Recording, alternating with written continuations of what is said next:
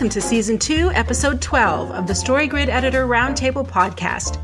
This is a show dedicated to helping you become a better writer, following the StoryGrid method developed by Sean Coyne, an editor with over 25 years' experience.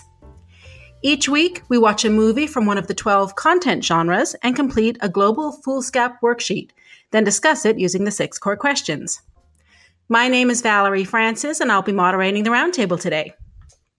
Joining me shortly are 4 of my fellow certified StoryGrid editors, Jari Bolander, Anne Hawley, Kim Kessler, and Leslie Watts.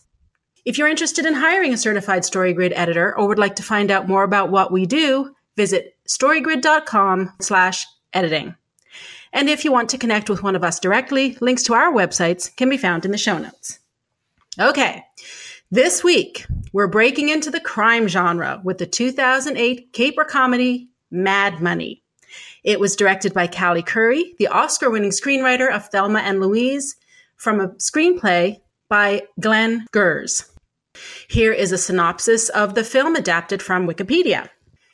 This film is about 3 women, Bridget, Nina, and Jackie, who steal money from the Federal Reserve Bank in Kansas City. Bridget Cardigan lived a comfortable upper-middle-class life until her husband Don was downsized from his position. The couple sink heavily into debt, and Bridget, who had been a stay-at-home mom, is forced to go back to work. With no marketable job skills, the only work she can find is with the Federal Reserve Bank as a janitor. On her first day on the job, Bridget hatches a scheme to steal worn-out dollar bills slated for destruction. For her team, she chooses Nina, who works in the shredding room, and Jackie, who takes bill carts from the Secret Service room to the shredding room. The plan is this. In the Secret Service room, Bridget will switch the official master brand lock on a cash cart with a near-identical lock she purchased at Home Depot. Then, she'll tell Jackie the cart number and give Nina the official lock. When Jackie gets the chosen cart, she takes some of the bills from it and dumps them into the trash before bringing the cart to Nina, who replaces the bogus lock with the official bank lock and proceeds to shred the remaining bills. Meanwhile, Bridget, in the course of her janitorial duties, retrieves the dumped bills from the trash. Their first robbery is a success, and they repeat their scheme, amassing untold fortunes, and eventually bring one of the bank's security guards in on their secret. Eventually, authorities get suspicious, and although the women and their significant others try to destroy the money, all but Bridget are arrested. She hires a lawyer who gets everyone off the hook for their crimes, provided that they forfeit all remaining stolen cash. 8 months later, Bridget reveals to Nina and Jackie that she had, in fact, stashed away much of the stolen money. The film ends with the 3 women squealing and tossing cash into the air. Alrighty, we will begin as always with the global genre. Kim, you're up. All right. This is a crime story, of course, with a subgenre of caper. So in the crime genre, the life values at stake are justice and injustice, and the spectrum going all the way from, tyranny to injustice to unfairness to justice.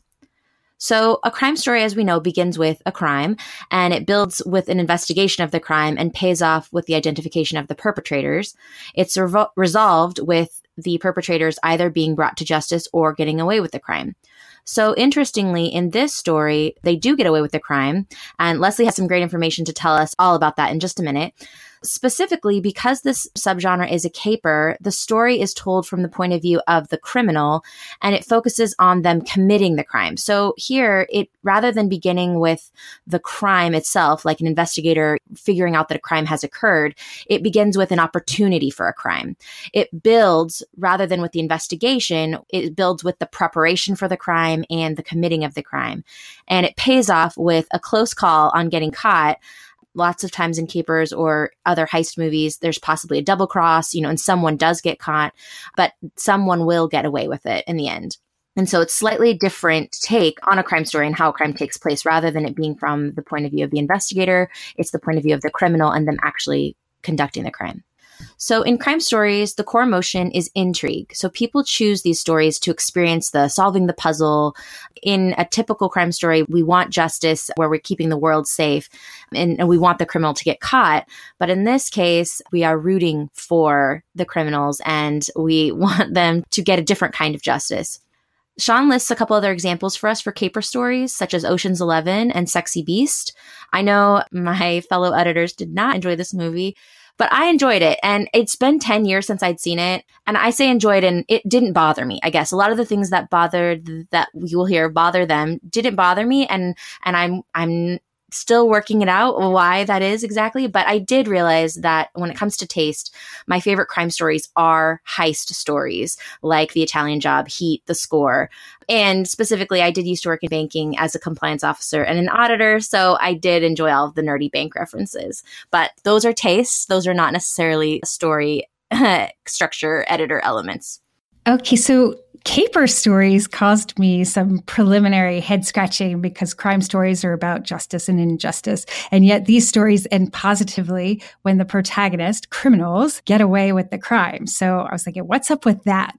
And I decided to get to the bottom of it. Like the noir story we analyzed in season 1, Double Indemnity, the caper is a crime story from the perspective of the criminal, and we explore what drives ordinary people to commit crimes. We explore how we define justice, and at least in the US, we're also looking at the lengths people will go to in pursuit of the American dream. As opposed to looking at the dark and gritty side of injustice as noir, capers use comedy to distance us from the emotions evoked by financial insecurity. Now, modern caper stories employ irony, as in O. Henry's story, The Ransom of Red Chief, and are inspired by elements from the tales of Robin Hood. So given this provenance, I would say that the typical range of life value for a caper starts with the negation of the negation at tyranny and moves to the positive value of poetic justice. I love that, poetic justice. So talking about the internal genre, I landed on status sentimental, and I would love anyone's input on this. So it was interesting to look at because in this case, we have ordinary people who choose to switch to crime. And so it seems at first like, well, maybe this would be a morality tale. So I had to go through and basically decide what it wasn't. And in this case, it's not punitive. So even though we have, law-abiding citizens who take on crime, in a punitive story, it's the good guy goes bad and is punished. But in this case, they're not punished. They do get away with the crime. So then I started looking at, well, maybe there's some level of morality testing going on. So there are these moments, but not really. So there's some moments when, it appears that maybe Bridget's leaving everyone with the bag during the interrogations when, they could roll on each other at any time. They never give up their loyalty to each other. So that could be, an element of triumph there that they don't give in. But it seems like in order for the audience to accept that you're going to get away with the crime, you do have to show that you've earned it by being morally sound in other ways. So the testing element didn't really come in till the end, and so it didn't really feel like it was a substantial aspect of the internal genre. So in the end, if it's not morality, then it seemed like it needed to be status. So they all start out in some sort of financial need and possibly lacking in some tight-knit relationships. But by the end, they are wealthy, with tight-knit relationships, with each other as well as with their spouses. The group seems to act as mentors for each other, which forges this loyalty, and that's the key to their rising in their circumstances to success. And also, they do change their definition of success in the ending payoff. For a while, anyway, they do choose to give up the money and stay true to one another until, of course, Bridget surprises everyone with her secret stash. So, status sentimental, they seek to rise in society, go up in some status, and they do succeed. I think it's really interesting that you mentioned the core emotion being intrigue. And I know we're going to talk about this throughout the podcast. So for here, I'm just going to mention that I was not intrigued at all. So I wondered if maybe that was one of the reasons why this story didn't work for me, because we didn't hit, or the writers didn't hit the core emotion for the crime caper. Although I have to say, I really appreciated Leslie's distinction between the heist and the caper, because honestly, until we came to this, I don't think I'd ever given that any thought. Anne, did you have something you wanted to add as well? Yeah. On the value range of a crime story, which can run as far down as tyranny all the way up to justice, This one lacked for me, partly because the worst thing that happens to any of them is a little bit of unfairness. So it goes from unfairness to some sort of vague sense of restitution, it's not even revenge. So it just lacked a lot for me in the value range alone. Okay, so now we're going to go to the beginning hook, middle build, and ending payoff. Jari, would you like to take us through that? Sure. In the beginning hook, protagonist Bridget needs to figure out how to get a job because they're going to lose their house because her husband's been downsized. So she needs to figure out how to save her house and also save her status in society because they're rich white people. So she gets a job at the Federal Reserve as a cleaner, and then soon realizes that, hey, I can steal all the old money that's being shredded. Middle build, well, they actually successfully steal money, but they got to figure out how they're going to make it look like they legally earned it, because if they're a bunch of hourly workers at a Federal Reserve, they can't be extravagant. So they all got to figure out how to get jobs as a front. And then the ending payoff starts with a bank investigator starts to kind of look at some of these abnormalities and, maybe something's going on, something's amiss, which means that the gang needs to figure out how to hide the money or else they're going to get caught. So they start destroying the money. And eventually they all get rounded up, but then they get off on a technicality. And then the end or the resolution is, well, they lay low for a while. And then Bridget shows the girls, hey, look, I actually hid a bunch of money. And then, as I think someone mentioned, they throw the money in the air and they all do the happy dance. I really didn't like this movie at all. What they tried to do in the beginning was, we had analyzed last season Double Indemnity, where there's actually a confession. There's really no confession in the beginning, but they're basically showing you ahead of time that they get caught. Well, now you want to procedurally figure out, well, how did they get to that point? And it's supposed to set up some suspense, but this thing was just so telegraphed. I was not a fan. So I'm just going to shut up and go sulk in the corner and try to unburn the image of this in my head. So. Okay, well, while you're sulking in the corner, we're going to move on to question number 3, which is, what are the obligatory scenes and conventions of the crime story? And would you like to take us through the obligatory scenes, please? I will. And Jari, you can go hide in the corner because you didn't like this movie, but I actually bought this movie because I didn't realize it was available for free on Netflix. So, silly me.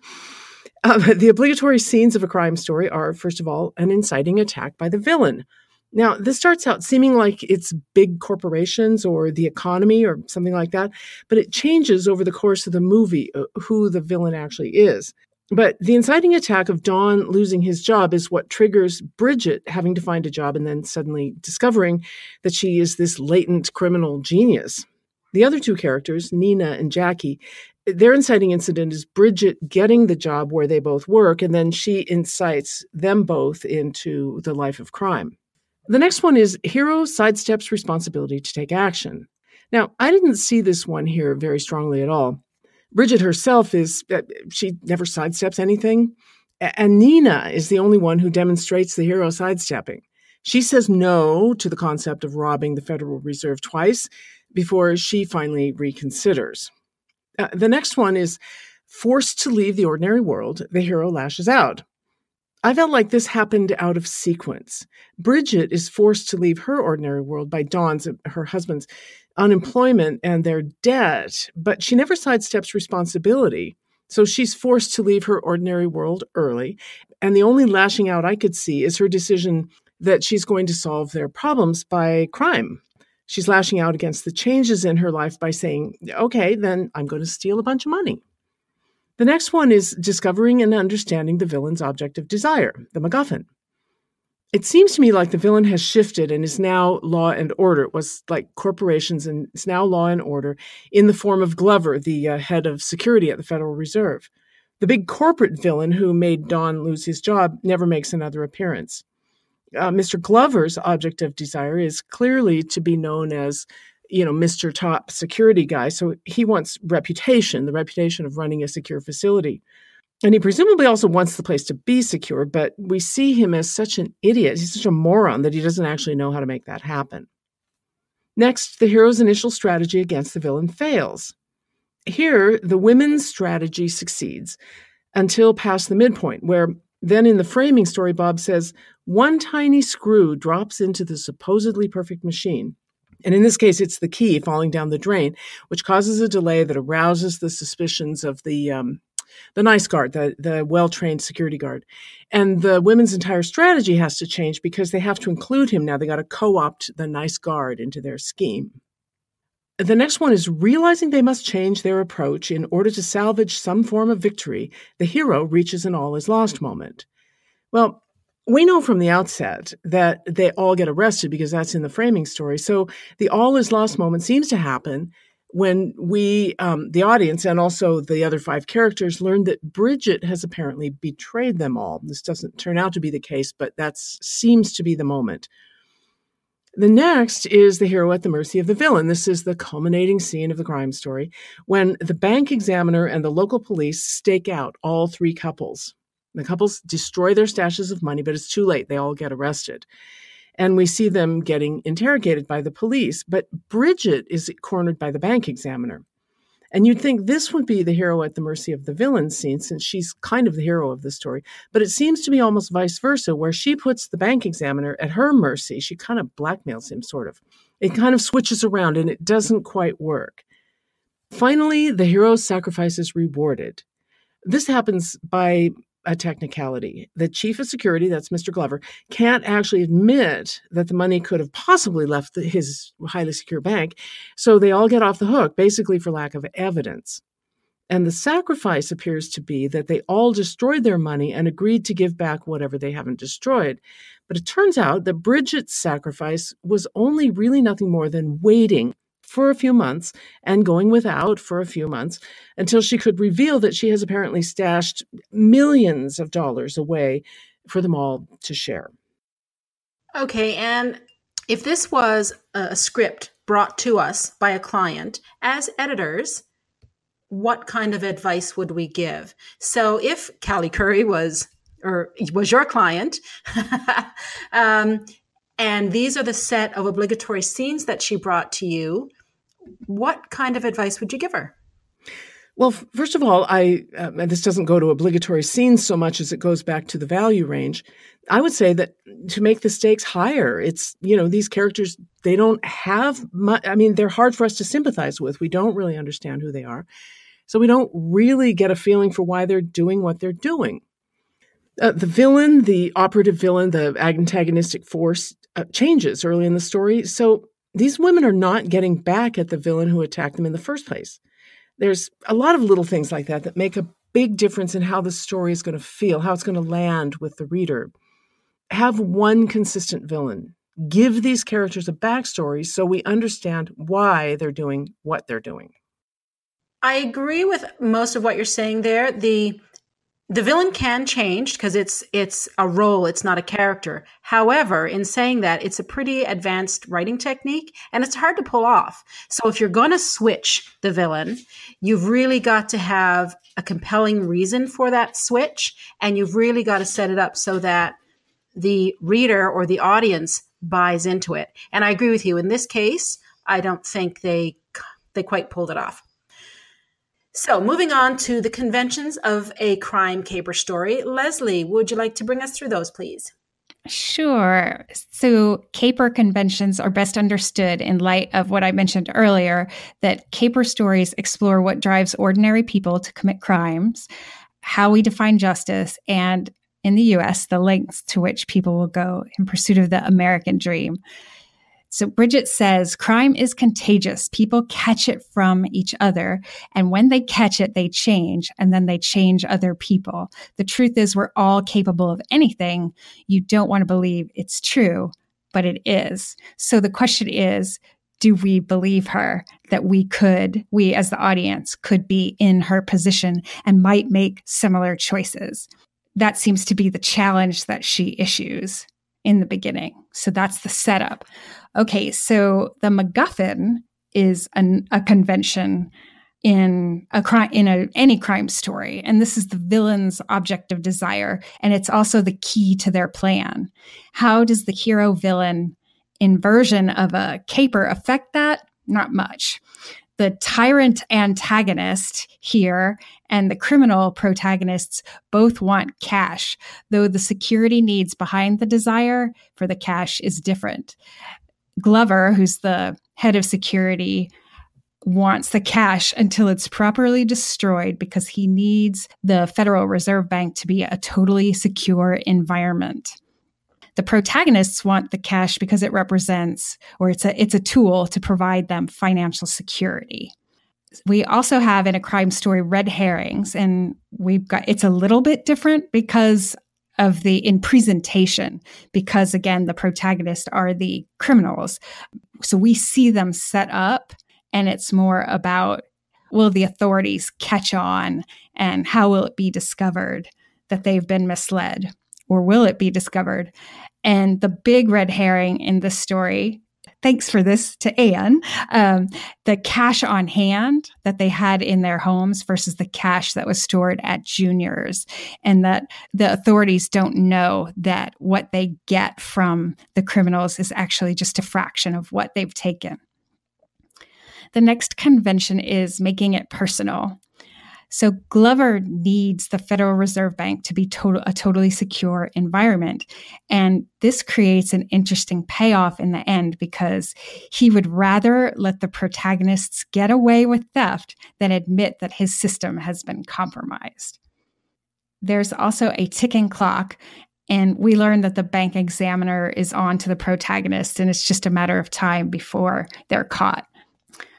The subgenre-specific conventions are actually a lot more interesting to me. So we have the type of protagonist. We typically have a clever every person with an audacious plan and an ensemble cast of misfits or lovable rogues.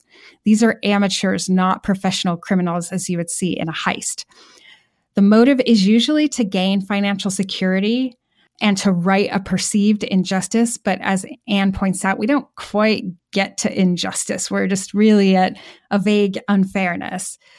But there is a sense in these stories typically that the criminals are in it for the fun and the challenge as well. Okay, then we have the specifics of the circumstances. The protagonists lack financial security, often because they've been the victims of a crime at the hands of a tyrant or similar figure. And each member of the cast possesses a unique skill or has access to the vulnerable source of wealth that is the MacGuffin. Another circumstance that's really important in these stories is that they can't pull it off unless everyone does their part. Finally, the plan is audacious and beyond their skills. It's a challenge. And the crimes usually involves thefts or swindling rather than killing. So if we look at this story specifically, Bridget is the clever leader with the plan. She has access to the empty money cart so she can change the locks, and she also empties the trash. She's financially vulnerable because her husband was downsized, and there are a lot of other factors there too. Her motive seems to be to pay off her debt, but clearly she enjoys the thought or the belief that she's the only person who's come up with such a clever plan, and pulling this off under Glover's nose is a big thrill for her. Post-Great Recession, I don't think this character is very sympathetic, even if she might have played well before 2007. And I'll say a little more on that in a moment. Nina has access to the keys for the money cart. She's financially vulnerable because she wants to get her sons out of a not great neighborhood school. It's hard to square, though, her devotion to her sons and her willingness to risk prison, which would leave them alone and even more vulnerable. Even when it's Queen Latifah playing the role, it's not quite working. And in novels, remember, an actor isn't going to be able to save you, so you really need to nail the character and make their reasons for doing things make sense. Jackie, the third member of our ensemble, has access to the money carts. She's financially vulnerable, but it's a kind of vague, she's young, working class, she has early onset diabetes, but she's not even all that unhappy with her lot in life. She agrees immediately to the plan and says, why not? This is really unsatisfying to me, even as a carefree character who will sign up for anything and isn't concerned about the consequences. She doesn't have a social position like Bridget or children like Nina at stake.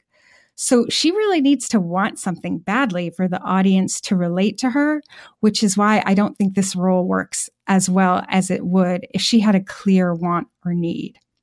Okay, the next specific convention is the type of antagonist. With the villain-hero inversion that we get in a caper, it creates the need for bumbling or corrupt law enforcement officers and or a greedy tyrant as the victim of the plan. And we need these people to be unsavory so that the audience can sympathize with the criminal protagonists. We do have some bumbling law enforcement. I think that's covered. Glover is in the role of the greedy tyrant victim. Objectively, a person in this job wouldn't be unreasonable for wanting tight security, but he's presented as an obsessed voyeur, so we won't feel sorry for so that we will feel sorry for the women and not him. I'm not sure that it's that effective, at least from my position, looking at it this way. But mostly I think it's because the women aren't as sympathetic as they could be. So I felt like I was nitpicking more. I mean, even him as a villain, he's just not a good villain.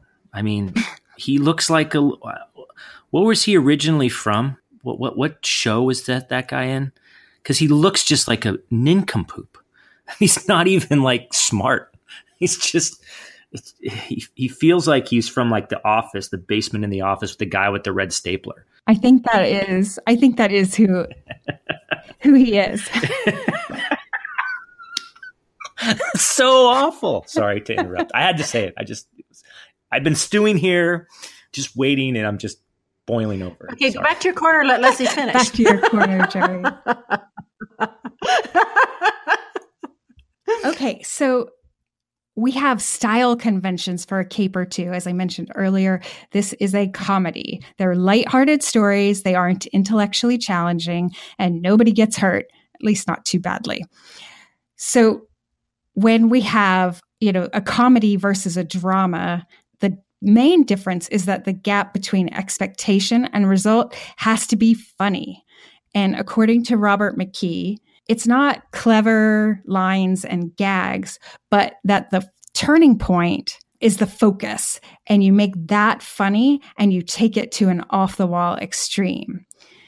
The ensemble cast of misfits in a caper makes for great tension and humor. You've got the potential because their differences annoy one another, and they are going to have to work together to pull off the plan.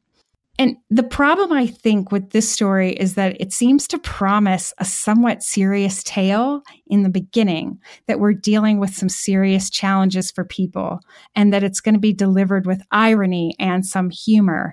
But what was delivered by the end felt really slapstick, zany and silly, which I think is fine in a caper if that's what you telegraph at the opening, but I don't think they really did. The link between the styles at the beginning and the end felt way too different to support the connection without a story-related reason for that shift.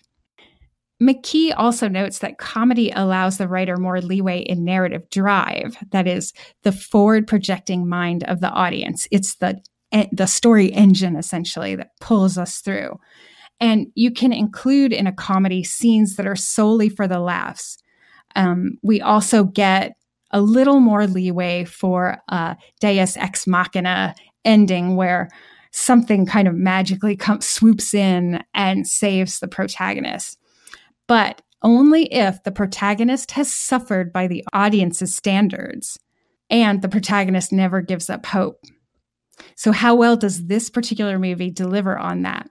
Well, Bridget certainly never loses hope, even when the others were ready to give up. So the movie does really meet that second condition. But as for the first, Bridget's upper middle class lifestyle doesn't really evoke much sympathy. And that multinationals merged her husband out of a job. In other words, powerful corporations are further up the food chain and misfortune is relative doesn't really cut it. Her husband keeps her in the dark about the extent of their debt. And her neighbor is condescending, but none of this is really super compelling. Now, she does suffer age discrimination, which made me angry, but it feels like it's not really enough. Now, depending on the audience, it could possibly be, but the suggestion is planted in the opening that the audience might do something like this too under certain circumstances. And so I don't think they quite get there.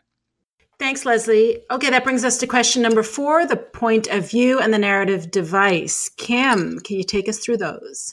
Okay, so the point of view here appears to be omniscient because it does switch around a lot, but it is focused on what an individual is seeing. So whether it's Bridget, Nina, Jackie, the security guys, Mr. Glover specifically on the screen, it is focused on what people are seeing. So we don't get the omniscient third person ultimate narrator, but we do get lots of third person limited point of view and switching between all of the characters.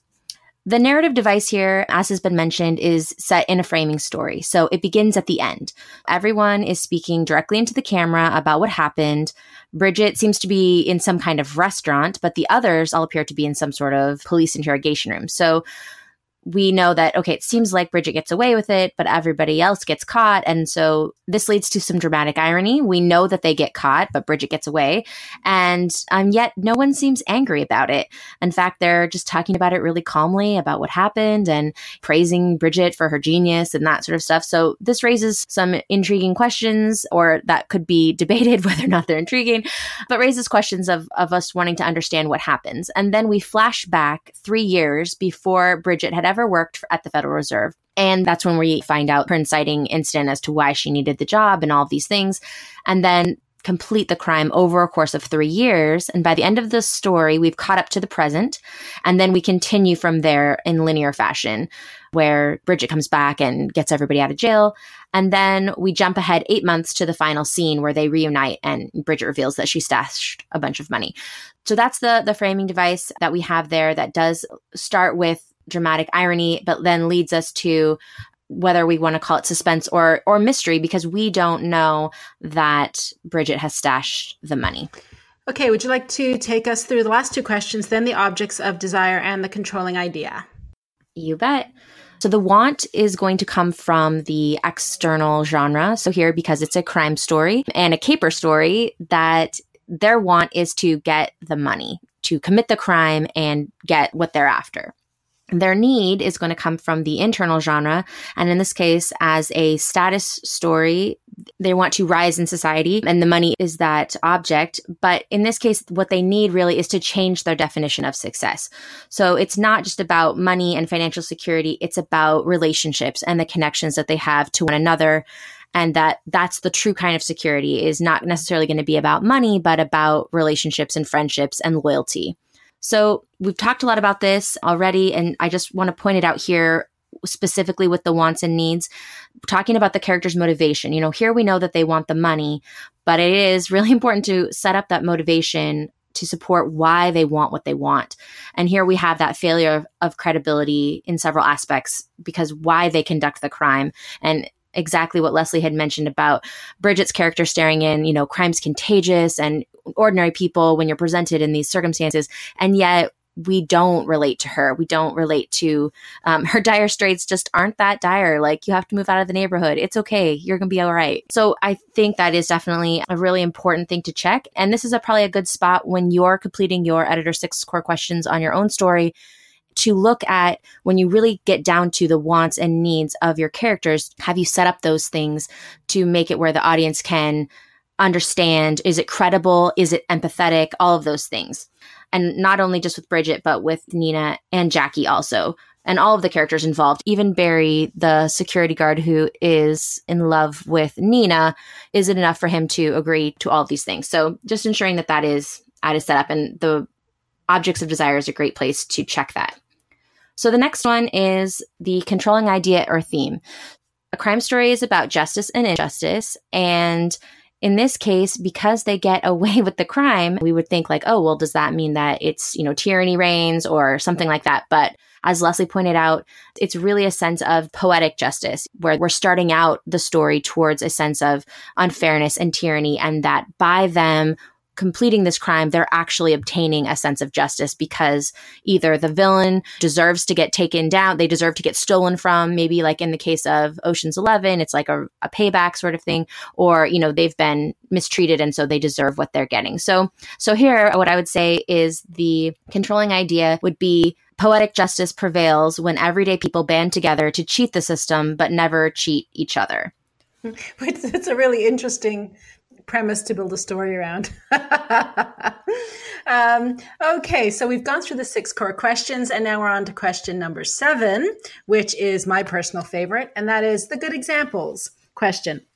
So here we want to talk about good examples of scene types or outstanding tropes or clear tie-ins to other genres, or basically things that we found of note in the story.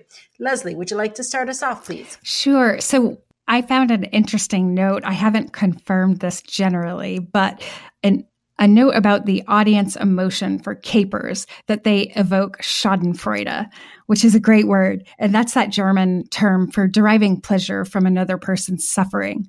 So at times we all feel powerless to control our circumstances, and we enjoy seeing characters who can take control. And they do that in the context of a story so we can experience the journey without taking the risk. And I think that goes to the point you were making, Valerie, about how, that controlling idea, I don't know about that. And I think if they set it up where we really relate to the characters and really feel sympathy for them, we're okay with them getting one over on the system, the man, because we feel so sorry for them. And we've been there too. Wasn't very effective in this film, but that's something you'd want to understand if you're trying to write a caper. Anne, did you have anything you wanted to add? This movie really broke the reality rule for me, and I think it did for all of us. It's set up as a comedy in a pretty realistic world. It's not a completely unbelievable world. It's a world where if you rack up $250,000 in debt, you're probably going to have to sell your house and get a job. In the name of comedy, it does ask me to stretch my credulity a little bit, like to the point where I could believe that, okay, maybe you could put a shredder over your toilet and flush that much money down, maybe.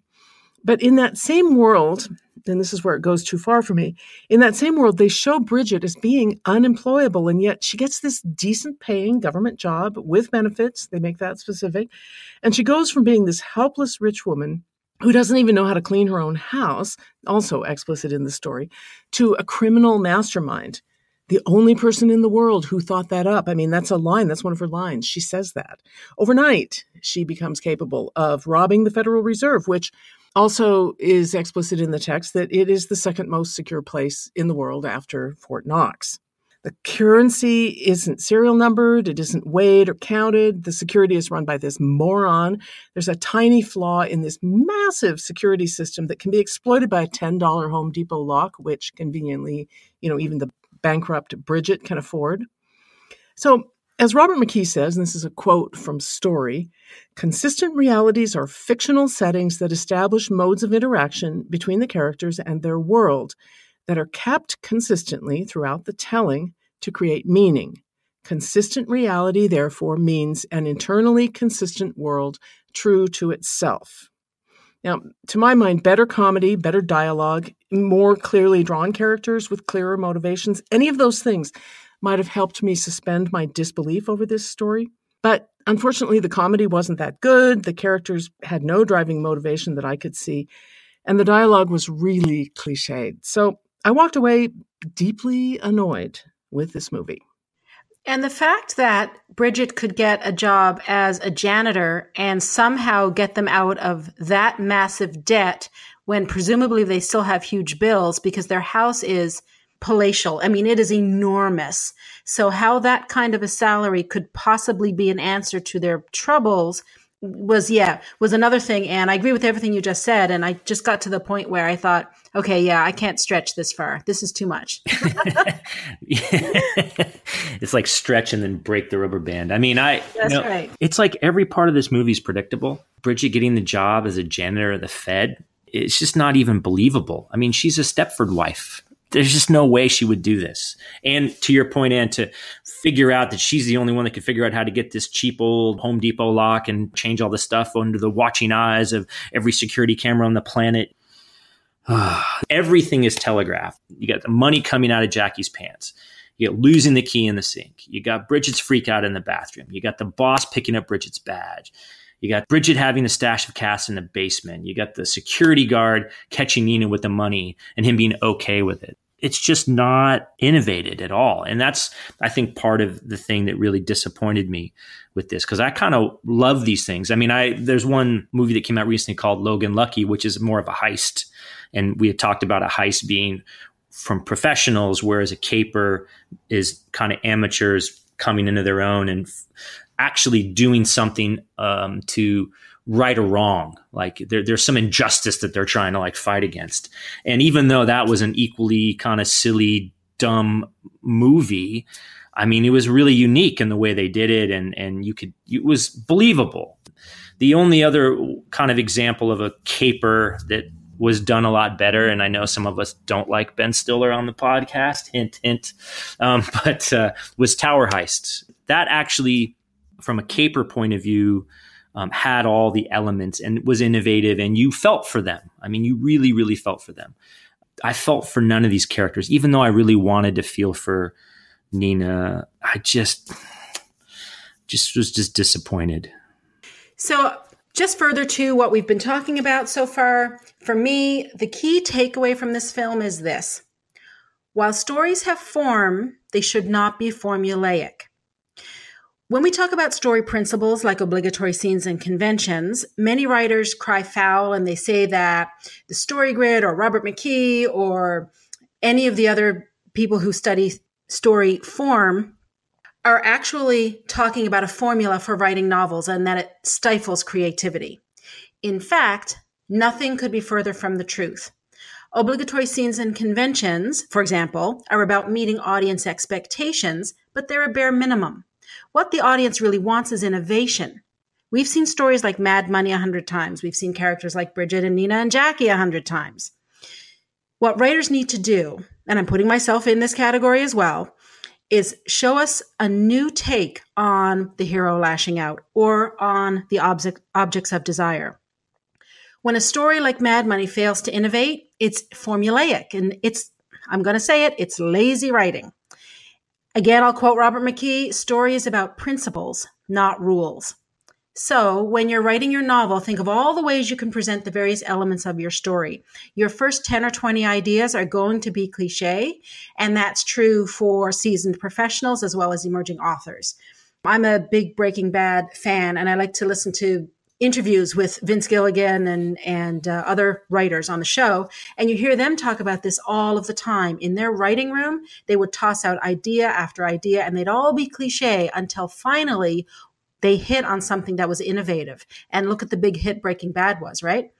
So if you're willing to do the hard work of digging deeper and challenging yourself as a writer, then you'll begin to find ways to innovate. And that, in my opinion, is when the magic starts to happen. Okay, that wraps it up for this week. Thank you so much, Anne, Jari, Kim, and Leslie, for your excellent editorial insights, as always, into Mad Money. We hope our discussion helps you write a better crime story. As always, you can find the foolscap and other materials in the show notes at storygrid.com. And we'd like to invite our listeners in the StoryGrid community to comment, argue with us on our interpretations, and if you have a favorite movie that you'd like us to look at, suggest it to us on Twitter at StoryGridRT. If you'd like to support the show, you can do that by telling other writers about us and by leaving a rating and review on Apple Podcasts or Stitcher. Join us again next time when we bring the morality genre in for a rough landing with Flight, the 2012 drama by Robert Zemeckis starring Denzel Washington. Why not give it a look during the week and follow along with us? Thanks for joining us. We'll see you next week.